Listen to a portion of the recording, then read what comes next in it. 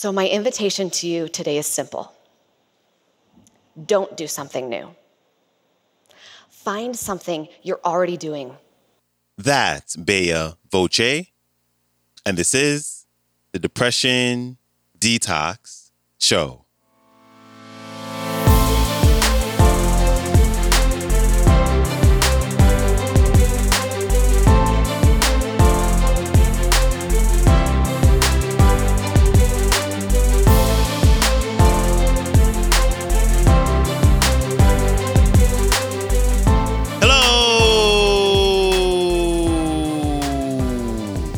Welcome back to the Depression Detox Show, where we share ideas and stories to help you live a happier life. I am your host, Malik Josephs. Happy Wednesday. Thank you so much for tuning in with me today as we have a new featured speaker on the show, and she's making her debut to discuss why we feel so alone and the one thing that's needed to cure this epidemic of loneliness and how we can ultimately come out of it to live longer and happier lives. Here's Bea Voce. Enjoy. When I was a kid, I had a really hard time fitting in. I wanted to do whatever I could to belong and to not feel lonely. All I wanted was to find connection. So my oh-so-wise adolescent self came up with a solution. I was going to be popular. I carried this thought process throughout my teens, but the problem was the more I wanted to be popular, the more it fueled my need for attention and approval. And when I was 20 years old, as fate would have it, auditions for MTV's reality show, The Real World, came into town. Now, for a girl still starving for approval and attention, this was my ticket. Now, for some of us, when we think about reality TV, we don't really have that strong of a reaction. Never really watched it, don't quite get what all the fuss is about. But for others of us, we do have a strong reaction when we think about reality TV, and we generally fall into one of two camps. The first camp is like, you literally could not pay me enough to go on a reality TV show. In fact, reality TV is everything that is wrong with our society today. And then the second camp is like, go on a reality TV show? Honey, I should have my own reality TV show.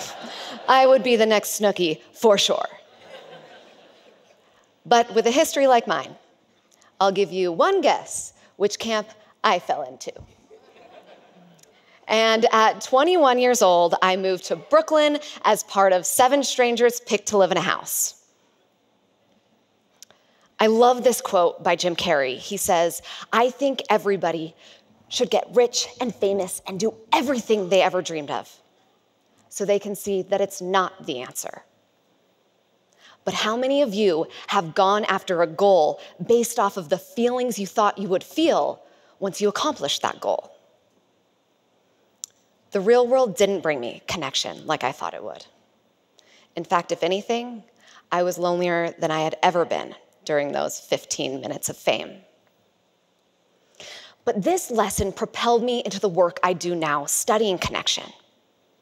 And whether it's the events I produce, or the show that I host, or the coaching sessions I have, everything exists to create connection. Because here I am now, my oh-so-wise adult self, searching for what actually creates connection. And here's what I found.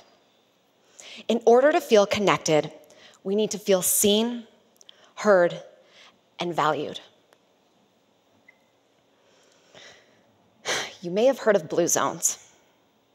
Blue zones are areas all over the world where researchers have found that people live the longest and happiest lives. So everybody does this differently. Communities in like Loma Linda, California, Okinawa, Japan, Sardinia, Italy. Some pray together, while others they walk together, and others simply spend more time nurturing relationships with their families. But the one thing that they all do in common is they prioritize connection. They focus on their relationships. What I found is that these societies have created something that I call an anchor of connection. An anchor is created simply by spending quality time with people who see, hear, and value you. But Bea, how do we create our own anchors of connection? I'm so glad you asked. The most powerful way to create an anchor is through ritual. Now, I know when we think about ritual, we generally think about religion or sacred ceremony, but today I want to redefine ritual as something that's not necessarily religious or sacred, but instead something that we're already doing on a day-to-day basis. The key to making ritual such a powerful tool for connection is that ritual is repeated action plus intention. When you combine repeated action and intention, ritual becomes ingrained in you just like habits do. The best places to find ritual are with your friends and families, in your intimate relationships, and within your communities. Now, we've been gathering around fires forever to storytell and connect. For me and my girlfriends, our couches act as the metaphorical fire that we gather around. Every Monday night, we throw on our leggings, we head to one of our houses, we pour ourselves some rosé, we pile onto the couch, and we just talk. We've ritualized Monday nights as a time where we come to connect and fill our tanks for the rest of the week. And while plenty of Mondays we're coming and we're talking about the things that are exciting and going well in our lives, but on lots of Mondays, we come with our tanks empty. Whether that's the small storms that have built up, just daily wear and tear, or the bigger storms, like going through a divorce or a miscarriage. But whether we're grieving or celebrating, we've ritualized Monday nights as our anchor of connection. After Monday nights, I head over to my partner's house, and we have a ritual that we've been doing for the past year or so, where before bed, we each say, "The thing I love about you most today is," and then we both say something really kind about one another. Now, easy enough to do when we're feeling in love. Not that easy to do when we're in a fight. In fact, when we first started this and we were in a fight and I would be angry, it would generally look like this. Hey, babe, do you want to do the thing I love about you, Ma? No. Okay, do you want to just, try it? Psst, not. Right now, I'm not in the mood. Okay, maybe just once? Okay. The thing I love about you most today is how your eyes sparkle when you're wrong and I'm right.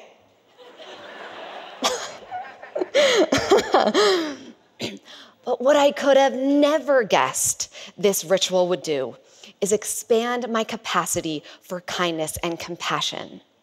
And now, when we're in a fight, sometimes I even say the thing I love about him most first.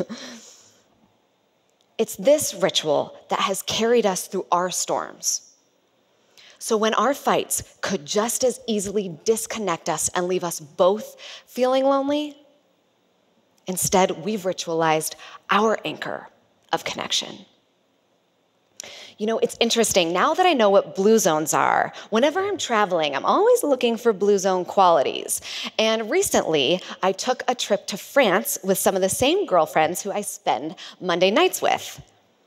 Landing in Paris was amazing and exactly like you'd think it was if you've never been. The cobblestone streets, The shutters, the windowsills with the flowers, the bakeries whispering, "Screw you, gluten-free diet. You're not welcome here."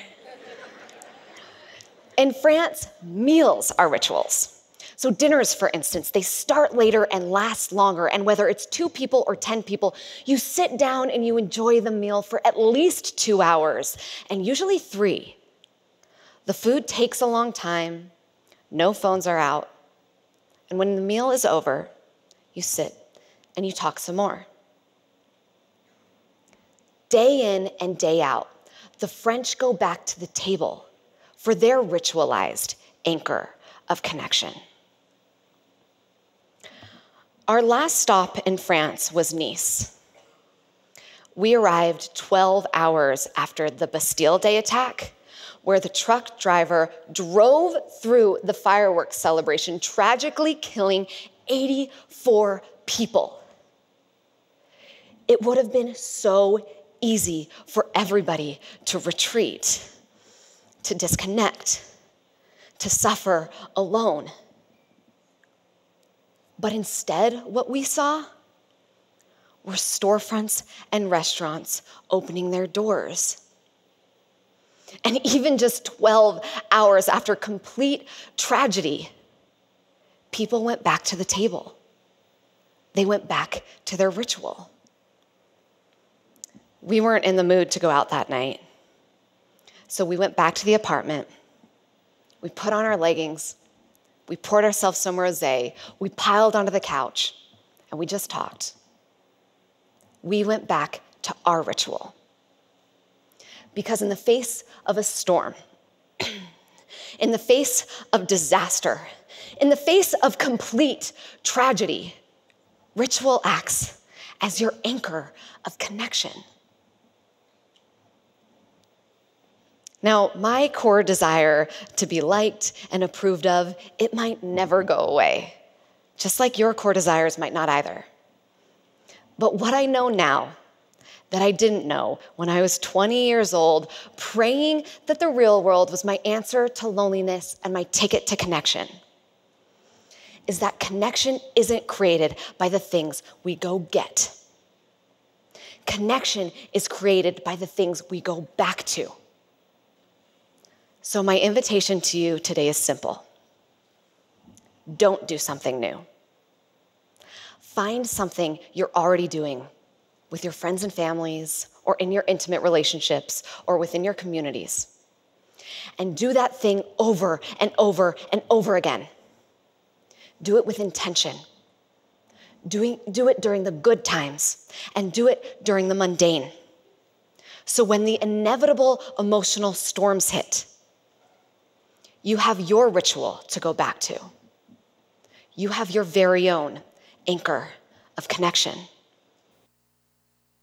Big thanks to Bea Voce for stopping by. You can connect with her by visiting her website, beavoce.com. You can also follow her on Instagram at Bea_Voce, and that is spelled VOCE. And I'll have those links to connect with her, as well as a link to the entire talk. They will be in the show description. And that is a wrap for me. I hope you have a great rest of your day, and I'll see you back here Friday. So, until then, stay strong. Later.